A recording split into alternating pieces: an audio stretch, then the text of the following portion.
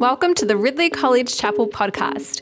Our mission is to equip men and women for God's mission in a rapidly changing and increasingly complex world. For more information, visit ridley.edu.au. Hebrews chapter 12, verses 1 to 3. Therefore, since we are surrounded by such a great cloud of witnesses, let us throw off everything that hinders and the sin that so easily entangles. And let us run with perseverance the race marked out for us, fixing our eyes on Jesus, the pioneer and perfecter of faith. For the joy that was set before him, he endured the cross, scorning its shame, and sat down at the right hand of the throne of God. Consider him who endured such opposition from sinners, so that you will not grow weary and lose heart. Let's pray. Father, it's good to gather with your people and sing your praise, hear your word, and honour your servant Richard. Please encourage us through the word, if need be, rebuke us, and please fix our eyes more and more on Jesus, in whose name we pray. Amen. Well, this is a great honour. I said, this is the highlight of my life. This is the peak. This is the Everest in the Himalayas to speak at Richard's farewell. So thank you, brother. That's great. A while ago, for a few weeks, I spoke at Scott's Presi Church in the city. They were looking for a new minister, and I was filling in until they found the right person, which they did. After our last sermon, a guy said to me, "You know, Mike, you would make a good minister here if you weren't so old." Well, there's a reality check for me. Here I kid myself that 60 is the new 40, that people could see behind the grey hair and wrinkles to the youthful, dynamic, creative man I still am. Actually, on the way home, I thought of the right answer. I should have said, I would make a good minister here because I am so old. Right, Brian? No. I'm thankful for that because actually I'm now writing a book on ageing. I'm pretty worked up about it. Let's get rid of all the old insults like, the old fogies, the mouldy oldies, the grey rinse set, over the hill. Here's my favourite, coffin dodgers. Get back in the box where you belong. Really. Well, the reality is, once you get to your 60s and 70s, you enter the best years of your life. I guarantee it. Have you heard of the happiness U-curve? It says this, when you start life, I had a little grandson born last week, he's very happy. So you start happy, then as the years go by, you get sadder and sadder. And the low point is about the mid-40s. If that's you, hang on. There's good news, okay? And I get that why. You got a mortgage, you got teenage kids, maybe the zing there in your marriage. But once you turn it into your 50s and 60s and 70s, you're happier, you're more productive, and you're healthier. You take better care of your body, you exercise more, you take your vitamins. And that's my testimony. It's been a great decade. I love that period. So while today you're farewelling Richard, for me this is a commissioning service for Richard. Brother, the best is ahead. And I'm not joking. Productive, healthy, God willing, happy in the Lord's service. So I want to think with you today about these great opening words of Hebrews chapter 12. Hebrews, a book, a sermon, a letter written probably to Jewish Christians, maybe in Rome, maybe under Pharaoh, under Nero, and doing it tough, and being tempted to make the same mistake of their ancestors and to go back to Egypt, to go back to Judaism, back to slavery. They're facing insult, loss of property, not death and flogging, but it's hard for them. So the writer says, don't let history repeat itself with you guys. Don't make the same mistake. They want to go back, and they died in the wilderness. Press on, keep on going. And keep in mind those who've gone before you. The great saints, they also suffered. It was tough for them. Like Abel and Noah Abraham, Moses, Rahab, Gideon, David, the prophets. It was hard for them too, but they looked forward to their rest, their true home, their promised land, and they persevered. Let them inspire you to keep on going. We find this in this passage. He does three things. First of all, he gives us a reason to persevere. Then two exhortations. Let's put off. Let's keep running. And then thirdly, he gives us a command to Jesus.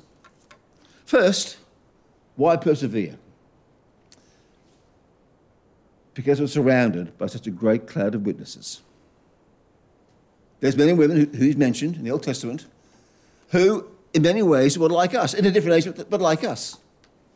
They loved the Lord. They lived in a hostile environment. It's idol worshippers who made life tough for them. And they paid a high price. They lost everything. Noah said it all washed away in a flood, but looked forward to a land to come.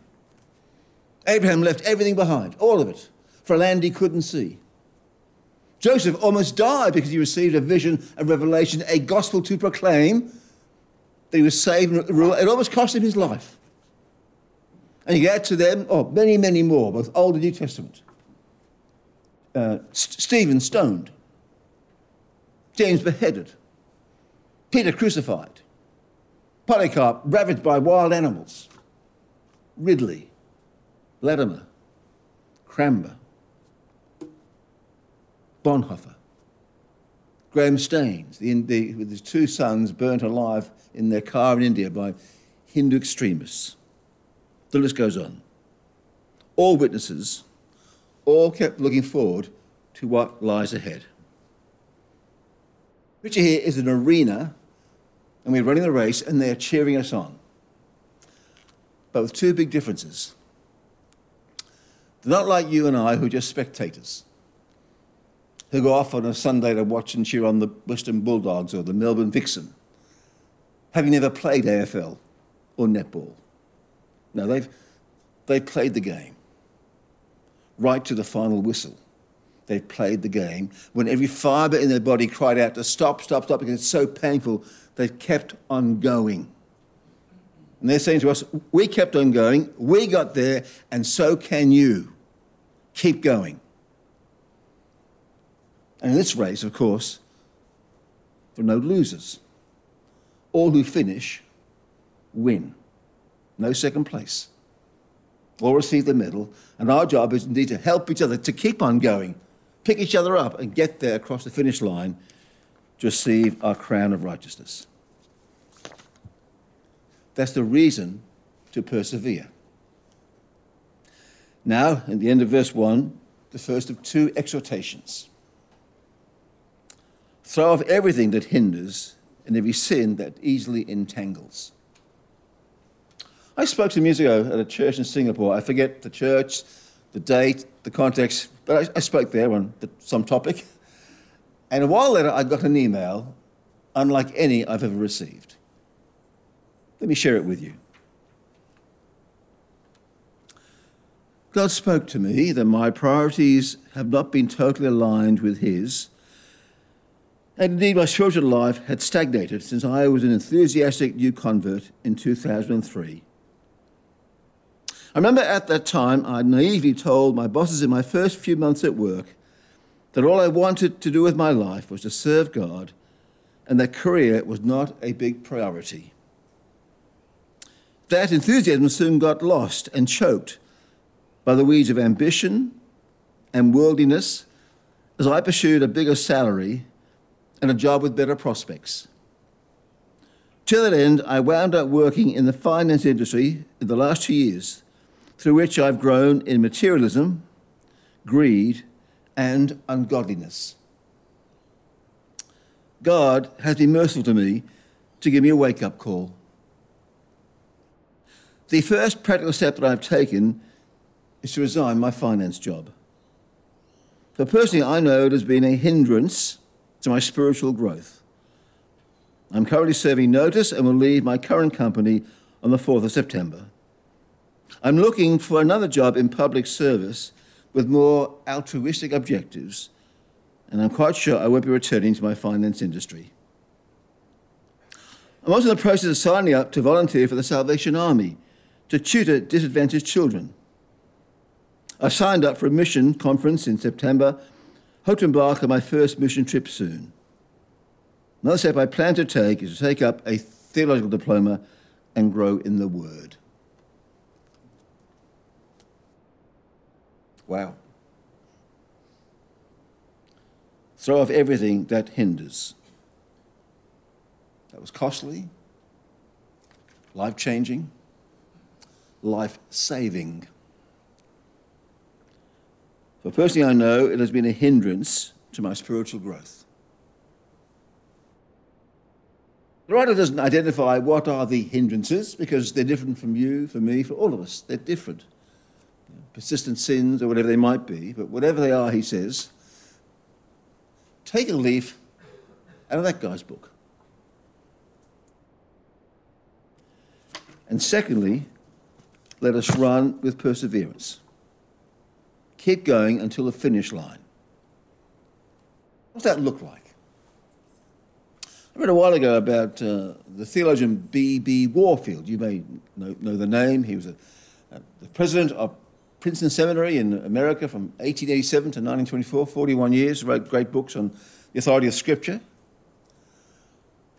What people don't know about Warfield is how he cared for his wife. They married at 25, went to Germany on a honeymoon, and she was struck by lightning on the honeymoon and paralysed for life. He spent his life caring for her. He wouldn't leave the house for more than a few hours every day to be with her, to be with a woman he couldn't kiss, he couldn't make love to, would never give him children. He ran with perseverance because he believed the words of Hebrews 13 that the marriage bed should be honoured and kept pure and undefiled. That's running with perseverance. He made a promise to God which he kept, for better for worse, in sickness and in health, till death takes me home.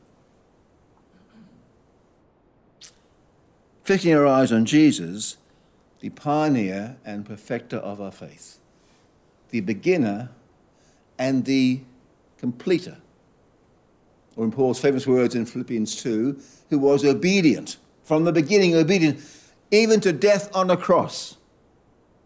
From beginning to painful death, he remained obedient. He's run the race himself. He's finished it.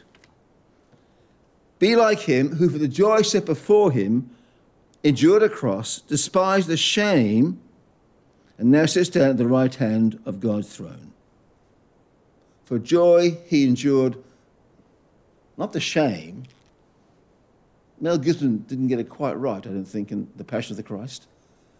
Doesn't say the pain. There was terrible pain there. Flogged to the point of death. Thorns pressed in his brow, nailed to the cross. That's not what the Gospels emphasise. It's the shame, isn't it? The crowds mocked him. The soldiers mocked him. The priests mocked him. The thief mocked him. Stripped naked, mocked and shamed. He endured that. That's what we face. Not nails in our hands, not a spear in our side, not a crown of thorns. Mockery. Cancelling. When a football club, the Victorian Premier, calls people like you and me hateful bigots. What we believe in the Bible. Endure the shame for the joy set before him. So the command, think deeply upon Jesus, who endured all hostility, all opposition. Don't lose heart.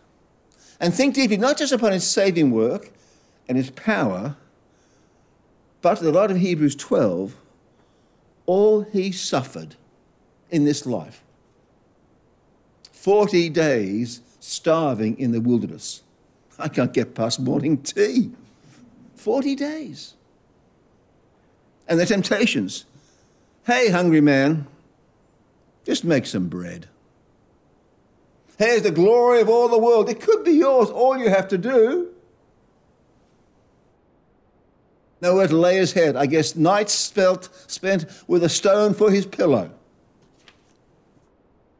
And of course, the betrayal of friends. Your best friend says about you publicly, I don't even know him. You know, when I preach of Christ, I affirm his humanity, but do I really believe he was human? That he too didn't feel emotional and physical pain like I did? He didn't feel exhaustion and stress like I do? He didn't grieve at the lack of growth in his ministry as I do? Oh, Jerusalem, Jerusalem, how I'd long to gather your children as a hen gathers her chicks. He too suffered disappointment and failure and exhaustion and betrayal like we do. When you face discouragement and depression and sadness and wondering where's all the fruit, look to Jesus. He kept on going to the end and finished strongly. For a while there, my son Joe would buy me for my birthday tickets to concerts at Rod Laver Arena of my favourite music of my generation, which was the 70s and 80s. I mean, let's be frank. The day the music died was about 1985. It's all been a sign of the end of civilization as we know it since then. And these are groups like Fleetwood Mac, heard of them? Who? Paul Simon. I found these guys inspiring, really, inspiring. Energetic for 2.5 hours they performed. I think Paul Simon was 71, Mick Fleetwood 74, and just going strongly. Fleetwood Mac have a song, Don't Stop. They haven't stopped for 40 years because they love what they do, and they make a fortune, but they love what they do. And I was inspired by them. If they songs, I can do that preaching Jesus, can't we? I was preaching in Brisbane a while ago on retirement in a church. And at the door, a man shook my hand and said to me, he's about 60, he said, I took early retirement 24 years ago. I said, really? Oh, what have you been doing? He said, just drifting. 24 years. Hebrews doesn't say drift with inertia, the race set before you. Run the race. I thought to myself, one day, pal, it won't be me who asks you. What did you do for those 24 years? So, Richard,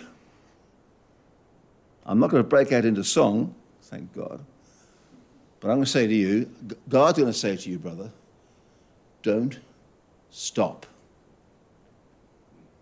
This is not the end.